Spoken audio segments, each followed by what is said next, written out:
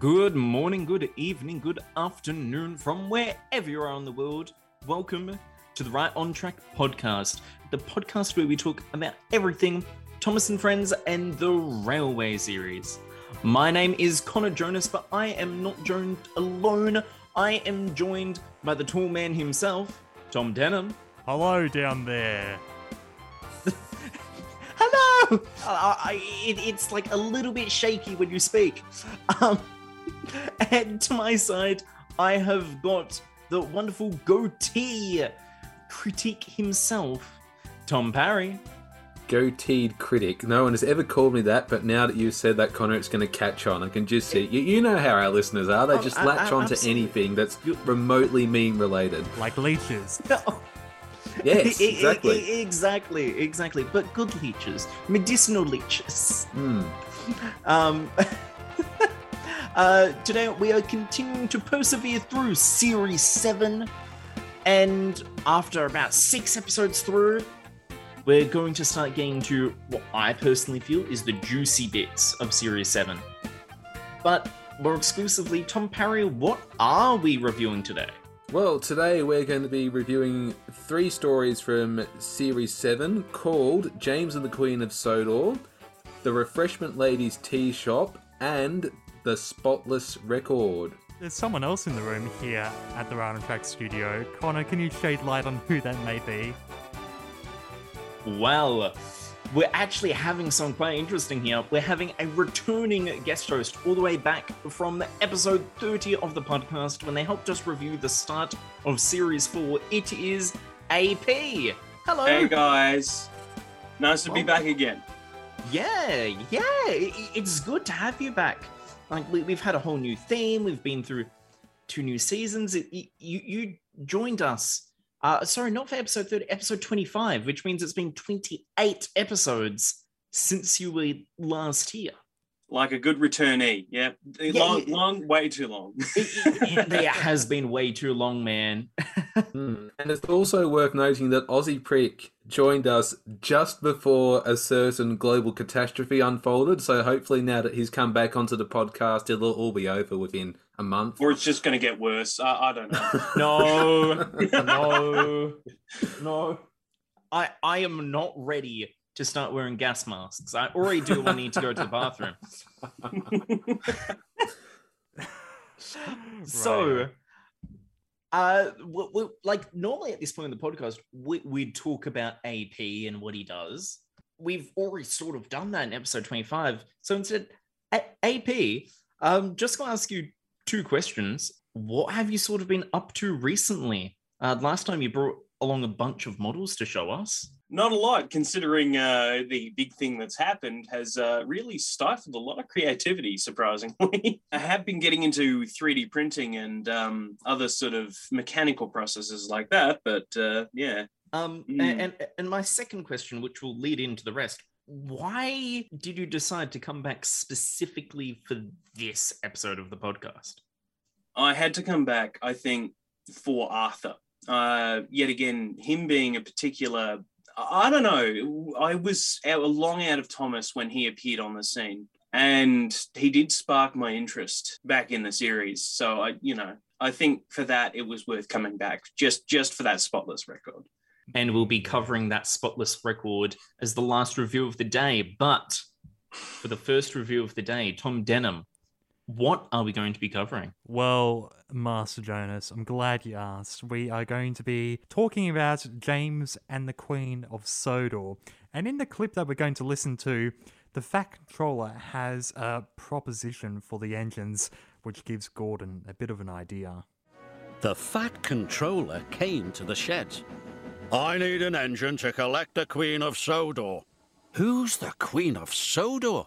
A leaky old barge, replied the Fat Controller. She needs to go to the workshops. It's dirty work, I'm afraid. Just then, James shunted into the sheds. This gave Gordon an idea. Is collecting the Queen of Sodor important work too? Very important work. Do I have a volunteer? Very important work, exclaimed James. I'll do it. Then it's settled. She's waiting at the canal. Thank you, sir, said James. Well, there are two things that make me smile about that clip just there. One, of course, is James's iconic voice as provided to us by the late Michael Angelis. The second one, though, is the Fat Controller describing a boat, the Queen of Sodor no less, as a leaky old barge. I mean... That's it. There's nothing to sugarcoat it with. Just an old tub, that's it. So, James, the Queen of Sodor by Paul Larson, 7th episode of the 7th series. It's interesting because it's one of the ones that I have in my mind so vividly, despite never really having watched it in full. I don't know why, but I must have seen it, a few hazardous clips of it, just clicking through channels. I have no memory of seeing it on TV, and it's very hard to find in all the DVD releases, but it is one of those stories that if you've seen it once, it definitely sticks with you. There's so many memorable and iconic moments in this. I cast my mind back to some of the Series 3 stories, like Buzz Buzz, for instance, of course, another James story, and even though we all agreed then that the story was all right, it had so many of those great scenes in there that just made it memorable and worth watching. On the note of going back to Series 3, this feels like a very early story. It does. This feels like a Series 1 or Series 3 story, especially with how James and Gordon are bickering, especially at the start and throughout it, in competition with each other, or Gordon tricking James into a job he wouldn't like, as you heard in the clip. Yeah. There's something about this story that I think it's been said. Like, it was quite difficult to find it on like a home DVD release unless you got the Series 7 set.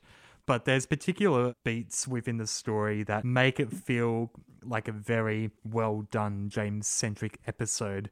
But it's interesting as well because there's not a lot of action per se. It's very talky, grandiose as it gets. We see the barge, it knocks over a few things, but that's about it, really. The story itself very much is just carried by itself. There are very little stories in the entirety of Thomas, I feel, that can just stand on its own. James and the Queen of Sodor, I feel that you can go into it without knowing nearly anything about Thomas. If you have someone that's interested in or casually interested in Thomas, it's a very good way to introduce at least 3 of the bulk main characters. You've got Percy in there being cheeky, you've got Gordon doing his thing, and James, and then you have that interaction between the two, which really works out to be a nice, it just encompasses enough of the cast to get you involved and interested into the show. So. Absolutely. It's got a small cast. Like, I mean, Thomas stories are known for not having many cast members in it, but this one here just feels right with the amount it's got. It's not too much, it's not too little, it's in the Goldilocks zone. Not the Twilight Zone. Not the Twilight Zone. No, though sometimes I do feel like I'm there and that someone's listening to me. Podcast. Anyways, there are a few actually little interesting story bits in it that I'd like to sort of drag out here because they were inputted by Paul Larson. First of all, it opens with a line that you may be familiar with, especially if you've watched Thomas and the Magic Railroad, which is that the engines like to be responsible, reliable, and really useful. It's canon. And the thing is that I think this is only the second or third time it's ever been said or will ever be said. On the subject of throwbacks, we see at the beginning of this story some B-roll footage from earlier seasons. One is Oliver and Duck going through what's called Tidmouth Tunnel, and the other is at Crovan's Gate, where the Skarloey Railway meets alongside the Northwestern Railway. So narrow gauge engines, small mountain engines alongside the big engines. It's nice for a throwback, but it's very jarring when you get further into the season where they've fully replaced all the Skarloey engines by this time with the larger scale ones. So. No, you're absolutely right, AP, and it gets worse as the series goes on, and we'll get to that in a future episode, obviously. But there's one point where they use B-roll from the very, very, very early seasons, and when you see it spliced in with the Series 7 content, it's just so jarring. I know the episode like that you're talking about, and I know the clip that you're talking about, and I'm like, oh, There's two of them, if I'm not mistaken. There are two of them, actually, yes. But we will get to them another day. It's really, really interesting on how much B-roll actually is in Series 7. You look through all of it, and there's so much that it honestly surprises me about how much is just a clip of just an engine going across a bridge, unrelated to the story, unrelated to anything, but it's just there to pad it. And of course, sometimes it doesn't work out, but a lot of the time, it does actually really work out. There are two other bits in here in regards to the writing in Paul Larson. It mentions the mayor of Sodor that James takes by train. He's been mentioned here. He won't actually appear as a figure until Series 9. But two more series in the future. And I have got a question, but I'm not expecting an answer. Why has Sodor, what's very much considered its own small country, or at least independent nation, has got a mayor? I wanted to raise an exact point, Connor. I mean, what does the role of a mayor involve? Like, a mayor is typically they look after the land. No. Okay. But the land itself is typically a town. Well, okay. This is the point I wanted to make before Denon cut us off. A mayor is typically in charge of a local council. You know, a small town at a local municipal level. A shire. Whereas the island of Sodor is quite a large island. Like, if this mayor is in charge of a council this size, you know, you've got to wonder what is going on with the Electoral Commission in Sodor. Guys, just remember, how worse would it sound if it was the MP of Sodor or the Prime Minister of Sodor? Yes, I'd find that more believable, honestly. It could have just gone with something like the Lord of Sodor. The Lord of Sodor, the Duke of Sodor. Yeah, the President of Sodor. God of Sodor. The Minister of Foreign Affairs of Sodor. But yeah, a mayor. And it's written down in books and so on. Sodor has got roughly 60,000 people. It isn't that big when you compare it to modern day towns. My hometown itself has got a population just a third of that. Mine's 100,000. My entire city could fit into the MCG. So could the town of 3 people. It could also fit in the MCG. Well, okay, I see your point. And the final thing, I'll touch on the final thing at the end of the episode because, end of this particular review, because we actually haven't covered what the story is. All right. Do we need to? I mean, it's like Gordon tricks James into collecting an old barge, and then James tries his hardest to stay shiny and clean, and by the end of the episode, he has, or he would, were it not for the fact that Percy blew sand and rock and soot and all sorts onto James. Now, that's something I love. I think the comedic timing and use of Percy in this episode is so on point. I love it to bits. And it's a far cry from how he's usually portrayed in these, especially the more recent series of the show, how he's like someone who's young and naive and kind of timid, whereas in this one we actually get to see his cheeky side, which I like. He's sort of evolved from a young, shy child to a bit more of a cheeky teenager, if you were to say so. I'd argue against that, actually, because when he arrived on Sodor, he was already quite mischievous, because when we see Henry coming out of the shed in Trouble in the Shed, and he wishes him, I think that's a notable sign of, I guess, his mischievous nature already there. Okay, well, maybe he's just as mischievous, but he's not as naive. He's got more wits about him now. He no longer just yells in order to be heard or wish. He now yells to actually make a message. Exactly. Actually, you mentioned the accident there with the pipe, and this accident. I recommend it just watching the episode itself. It's not overly remarkable, but it's so satisfying. Like they seem to use some kind of gray paint for the sludge of it. I don't know why. I just love the imagery of as soon as the smokestack of the tug hits the pipe and the cabin, and all the sludge just goes on the boat and flies all over the ground. It just works so well. The point I want to bring up here is that there's a thing on railways called loading gauge, which is basically things of a certain height can't pass through certain areas because it is dangerous. And now these things are typically checked at stations when they're gone and the track's been laid out. But it's also someone else's job to ensure that things aren't too high when they're going through different areas. And that is that of, whilst we may not see them or any mention of a junction or a signal, I very much feel that it's our old mate, the signalman, who can be blamed for this. Hello. Classy soda workman at it again. It's the union, I tell you. They're getting rid of all the engines. That way they can go back to controlling them themselves. And then there's one point. One more point at the end of the episode, which is a potential callback, I feel, to Dirty Objects. When James is covered with soot and dust, people say he'll need a washdown, and he says, good, he'll be readier than ever.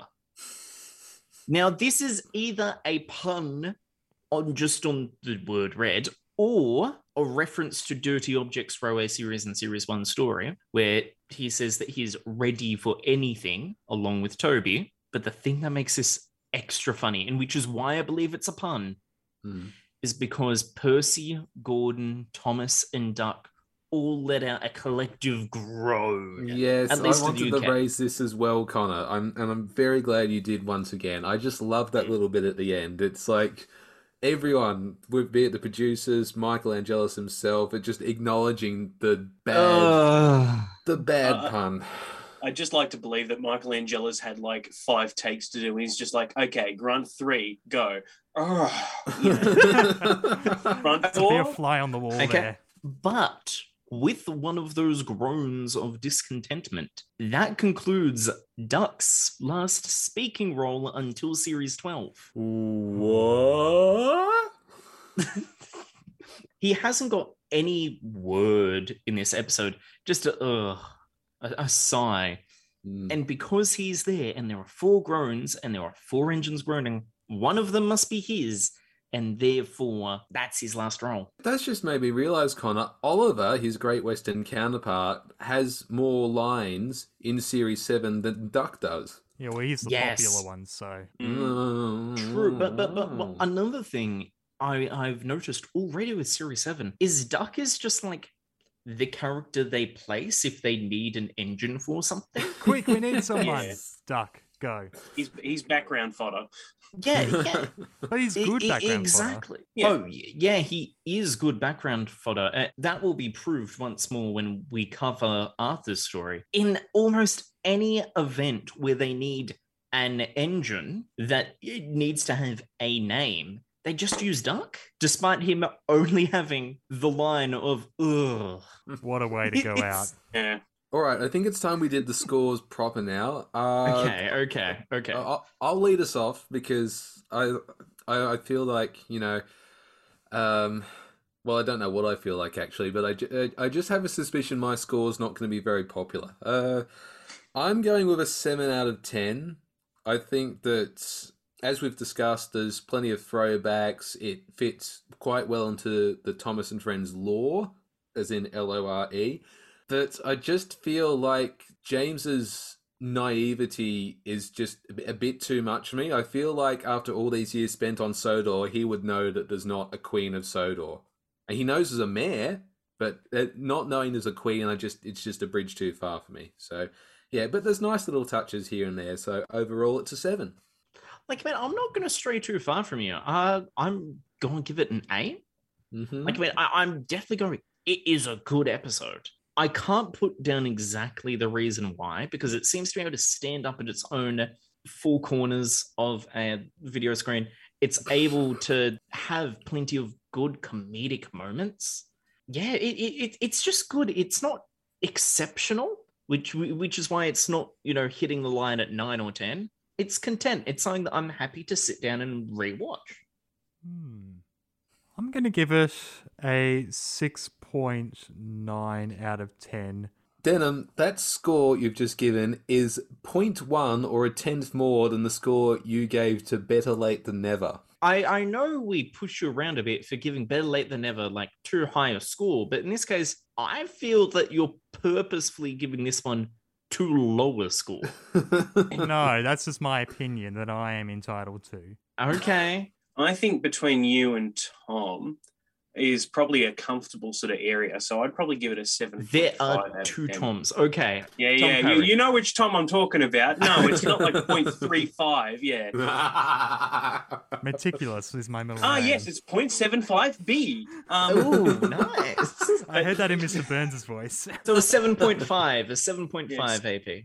It's nothing groundbreaking. It's a good episode, but yeah, as I said, it's okay. It's not something that I'd, throw myself onto YouTube to watch again very quickly, but I'd watch it.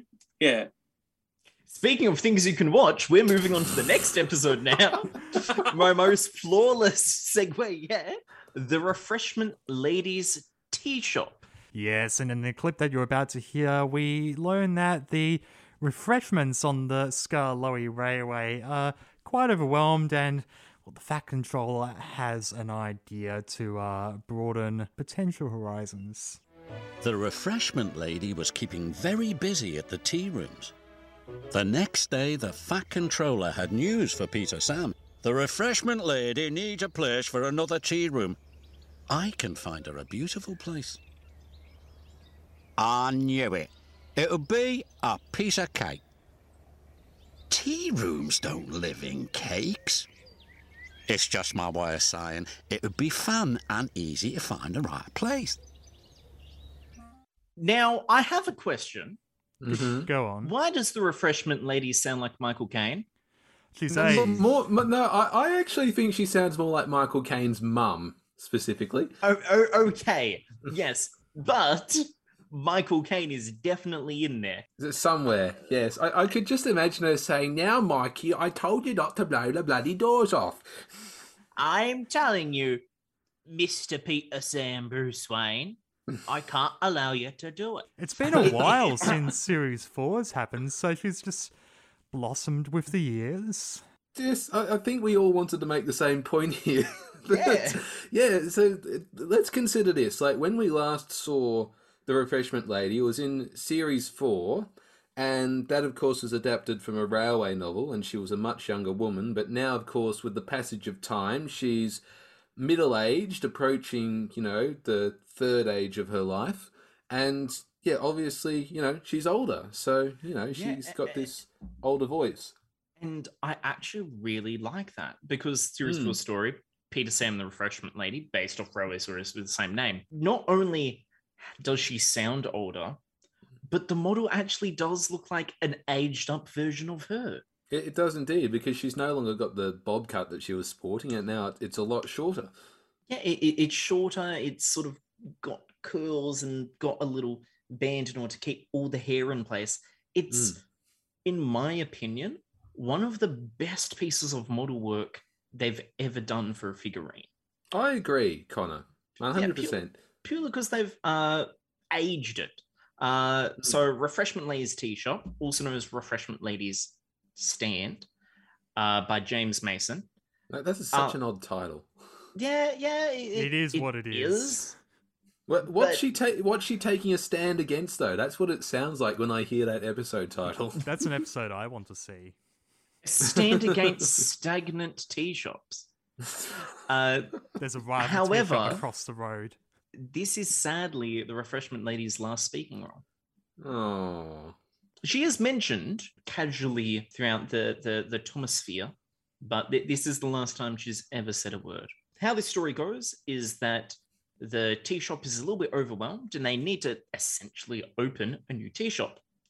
So Peter Sam is asked to give her a tour around the Skarloey Railway to try and find out where to set up a tea shop. And she's got no idea, wants to set up one in all of the places. Other night, there is a big storm that knocks an old shed, which turns out to be an old coach, most likely from the Sodor Railway, onto the line. Peter Sam decides to take it and have it refurbished into a travelling tea shop so that the refreshment lady can serve delectable treats at all those locations. And the reason for her having the floating tea room, as I like to call it, is because she couldn't decide where she wanted her new tea room to be located. You know, Woodland Way she liked, she also liked the old Castle Causeway, and she liked Whispering Waterfall. And the Whispering Waterfall is how it's pronounced. Yes, and the Whispering Waterfall. Yes, exactly. So,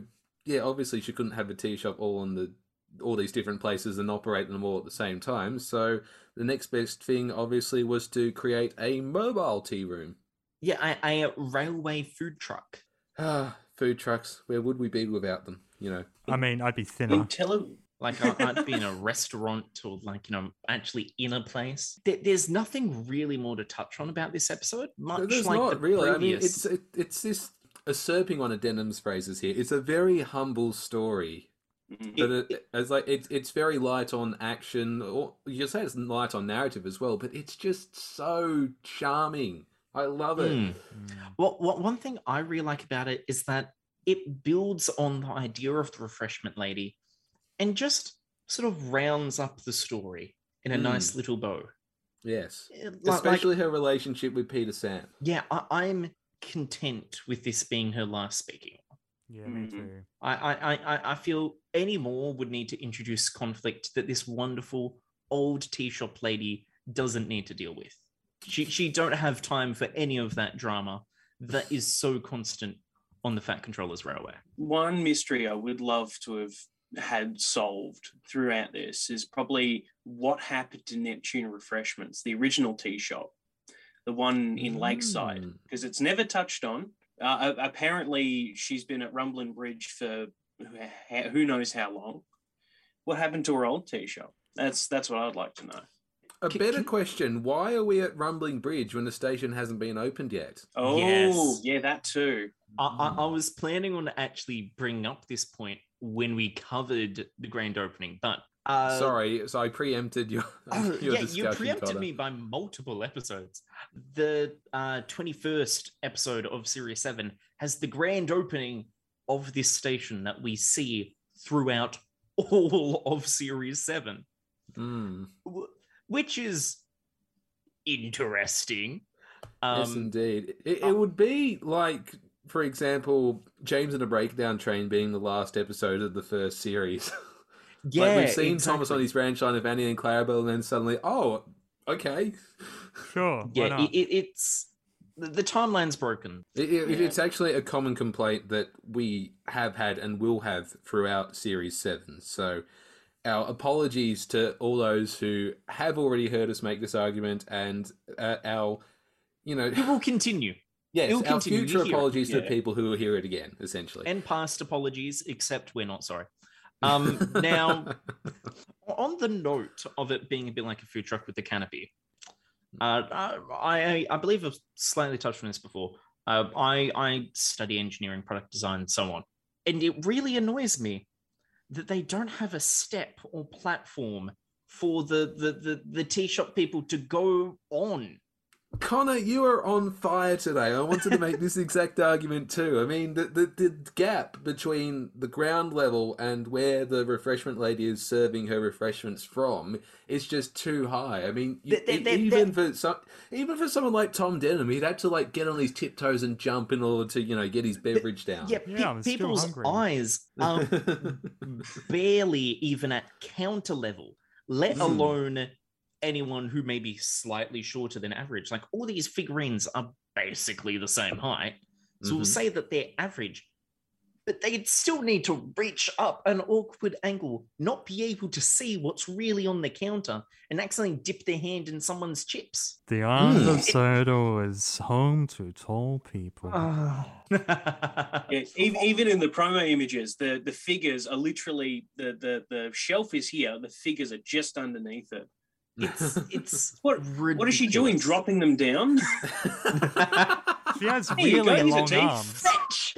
Oh no, you dropped her. I'll make another. It'll cost you. But yeah, it's a charming episode. There is a theory though, about it, because in some other railway series books and notes, companions, it talks about the thin controller called Mr. Peter Sam, who Peter Sam is named after, finding old Mid-Sodor saloon coach in a garden in Harwick in 1959. And a lot of people say that this is the same coach, and this is maybe where the inspiration for it came from.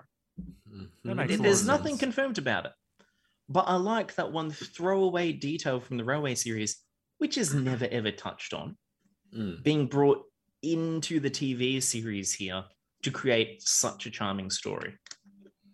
I like which will lead us into the reviews. The reviews? The reviews of this episode. The ratings. Yes. Well, we're reviewing the episode. Yeah, we've reviewed it, but now we need to provide our overall scores. You were doing so well up until this point. Oh, I'm so disappointed in you. Sorry, Barry. Okay. Denim, you're giving it an 8? Yeah. Fantastic. I'm giving it an 8.5, and Parry a 2. Parry, you? No. I'm rating you now. Okay. No, I'm going to give it an 8 as well, I think, for reasons we've already discussed. But that leaves, of course, AP. I don't know. I think I'm going to give it a 7. It's there's a lot of these episodes in season 7 that are just, they're okay. They're nothing groundbreaking.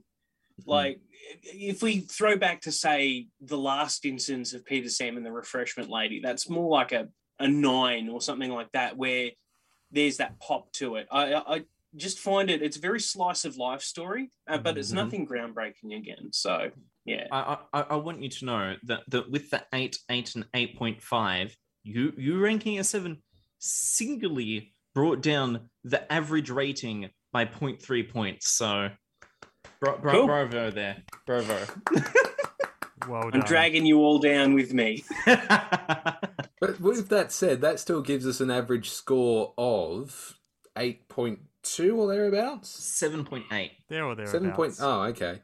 Oh, that's slightly less impressive. With the 8, and 8.5, that was an average score of 8.1, 8.2. Mm-hmm. But with AP's 7, it brings it down to a 7.8. Well, that's still reasonable, you know. It's reasonable. I'm happy with it. I just wanted to poke fun at more people this episode. He doesn't get much of a chance to. So, speaking of attention, let's draw our attention to the musical interlude. Thank you. What's that, Connor? I didn't read the script for this one. It's Madonna's Material Girl by Jesse Ortiz. Love Jesse Ortiz's song. Great, let's hear it. No Nickelback. What a shame. Play the clip.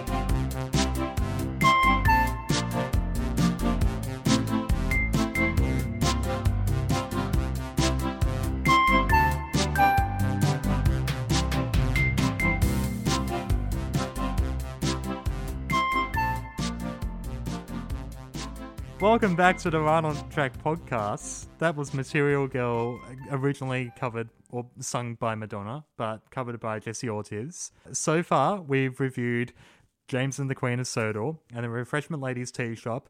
Tom Parry, take the weight off my mind. What are we reviewing next? We are reviewing Denim, the Spotless Records. And I believe you got a clip for us? I do. And in this clip, we hear the trucks playing a bit of fun on a new engine called Arthur. The three engines were soon at work.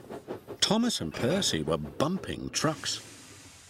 They knew this was naughty, but they were having fun. "Join in, Arthur," said Thomas. "No, thank you," wished the new engine. He'd never been naughty before. Arthur's first job was to push a trainload of fruit to market. The truck started to sing. "A root toot toe, we want to go. The fruit's going off 'cause you're too slow." "How rude," huffed Arthur. This gave Thomas a naughty idea. Yes, it did indeed. And Parry, what was that naughty idea? The naughty idea that Thomas the Tank Engine had was to tell Arthur, the new engine, that the Fat Controller doesn't like the trucks singing and he should make them stop singing, which of course is the wrong thing to do, because if the trucks don't sing, then they get angsty, shall we say. So, Spotless Record is another story by Paul Larson, and this is his fourth story so far in Series 7, which makes him make up almost half of the stories that we've covered so far, which is surprising. But it is a new tank engine and another new character. And AP, since this is the character who you came back for, would you like to tell us a little bit about him? Well, funnily enough, the actual character was planned to be named Clarence originally. A pretty weird sort of name. They actually put his name out, I think, in a magazine for kids to suggest a name. And one of the kids suggested, I think his grandfather was Arthur. And that was what was chosen. Amazingly, pretty good choice, I reckon. Pretty nice little sort of nod to the granddad. Because if I'm not mistaken, he'd passed on by that stage as well. So... I think that Arthur is a name that perfectly suits this new engine. I mean, it just suits his character and just him in general. Yeah. Perfectly. It screams square, doesn't it? Yes. Also like to add, he is currently the third new character that we've had this series. Because, of course, we've had Emily and Fergus, and now we've got Arthur. Like, who knows what else we're going to get in the future? Who knows? Probably people who've seen the show before. Yeah, Pegasus the flying horse. That's who. Yes. But Arthur is an Ivet 2MT tank engine, rich maroon color, with the initials LMS emblazoned on his side, standing for the London, Midland, and Scottish Railway. And in original concept art by Rob Gorgalias, he was originally going to have the number 41241, which is the number of a preserved 2MT on the Keighley and Worth Valley Railway. The story, much like all the ones we've covered so far, seemed fairly simple, but also is charming.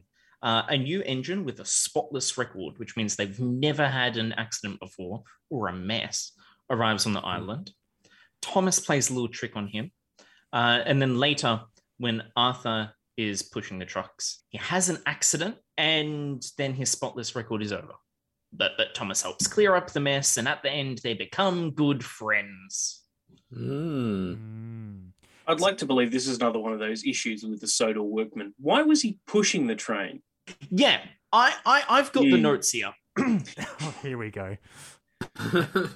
So, I've noticed this a little bit so far in Series 7, and I know we will in the future.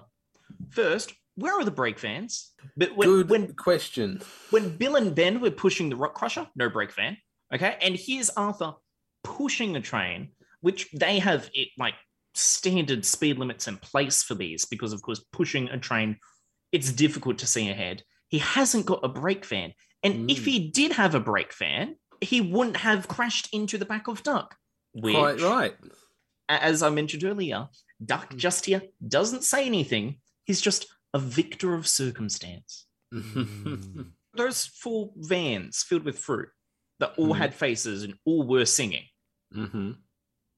They're like definitely dead, right? Yeah. Rip. Well, it could be like the spiteful brake van, you know. They can save his face and just stick him back onto... They will put him in the Sodor Yeah. Museum where he will look at the people looking back at him. So out of the accidents, they start to introduce something here in Series 7, which is basically an air cannon. And they just have it underneath where they want impact to happen. They'll fill it with stuff, and sometimes it'll just shoot a truck upwards. So here, as Arthur's train has collided in the back of Duck's, who has a brake van, It was they responsible. full on disintegrate. They tumble and are torn from their bogies and the walls of themselves. Like, I mean, if you were to think of these as living entities, that is quite horrific, especially because there's red stuff flying out of them, but it's jam. But still, it is terrifying if you think about it in that context. Well, it's also worth remembering, this is the 3rd fruit-based accident they've had on Sodor's railways. Let's be honest, the fruit effects are genuinely a bit better than dishwashing liquid, so that's a benefit. This is true. Yes, It looks more yeah, like but spew back this time around. Yeah, a little bit.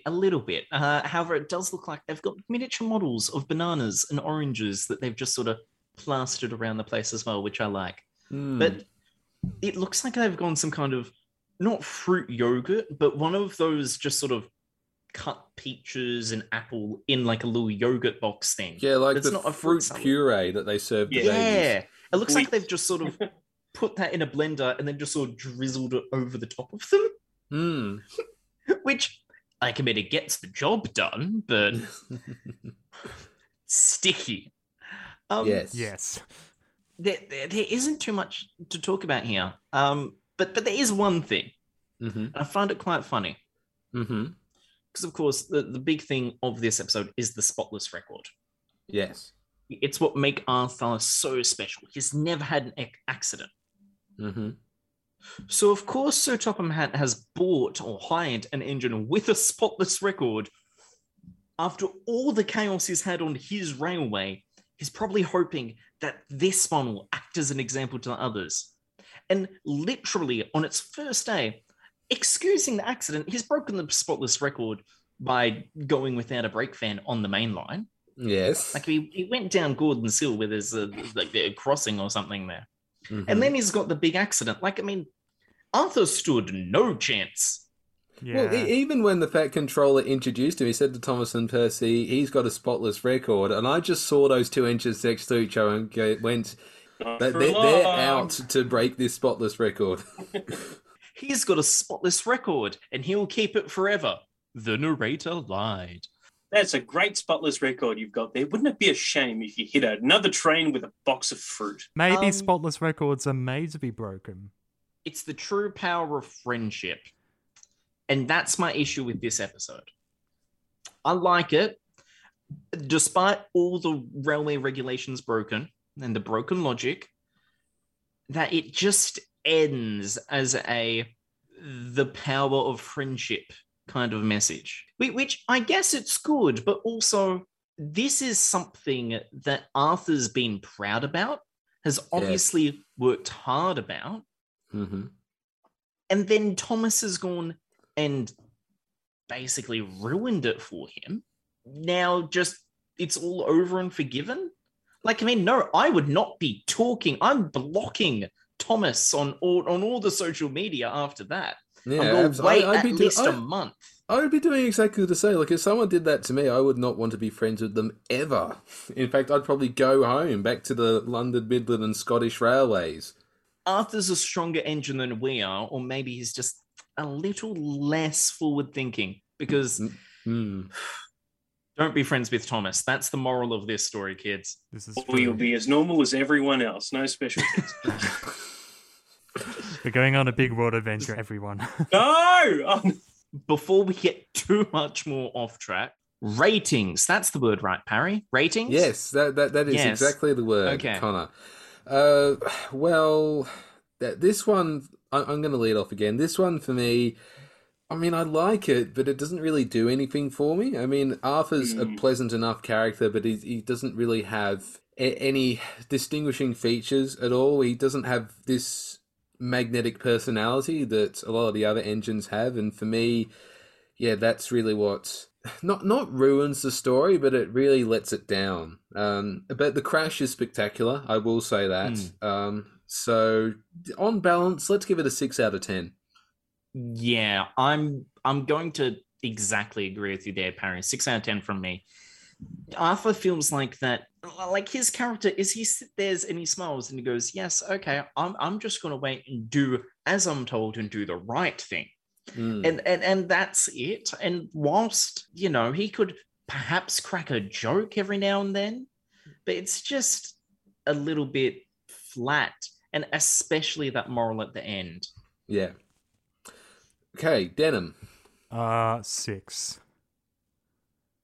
Okay, so as this is why you came back AP, I'm fully expecting the average to change once again here. Well, it's not going to change too much. I'm saying a 6.5. Ooh. See, as you guys are correct, it's nothing special, but I feel that's kind of symptomatic of season 7 as a whole.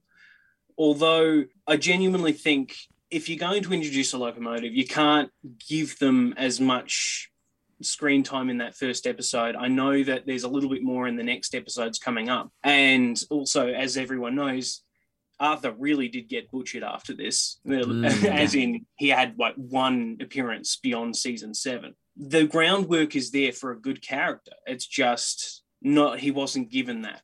And I think if the series had continued on in a season 7 vein, we may have gotten that. So I think that with a crash, and a pretty good crash, and some duck, I think, it makes a good enough episode, and it might be a tacked on message at the end, but hey, it works. So yeah, That's 6.5, I think. Almost a perfect Percy. Yes. With our collection of 6s and your 6.5 AP, you've singularly raised the average by 0.125%. Good. So bravo. But I'm afraid that brings us to the end of this episode today. We will return next week. We will be covering more wonderful stories. Parry, what will they be? Well, where are we here? Where are my notes? Oh dear. Well, Connor, perhaps you can tell us. All good. We'll be covering Toby's Windmill, Bad Days Castle Lock, and Rheneas and the Roller Coaster. AP, before we fully wrap up, is there anything you'd like to promote, socials or projects? Not really. Have a look on Twitter, I guess. Look at the fun stuff that's on there with the props and stuff, as always. And just don't show your friend your Thomas Tank Engine channel. That's all. Yes, please. There it is.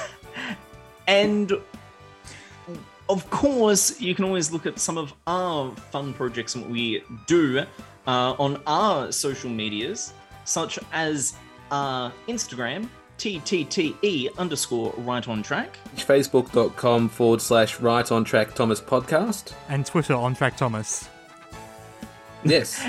And there is our website, rightontrackthomas.wixsite.com/podcast, where there's tons more details that you can peruse around with. But in the meantime, we gotta go. So my name's Denim. My name's I'm Parry. still Connor. It's been the Violent Track Podcast. Bye.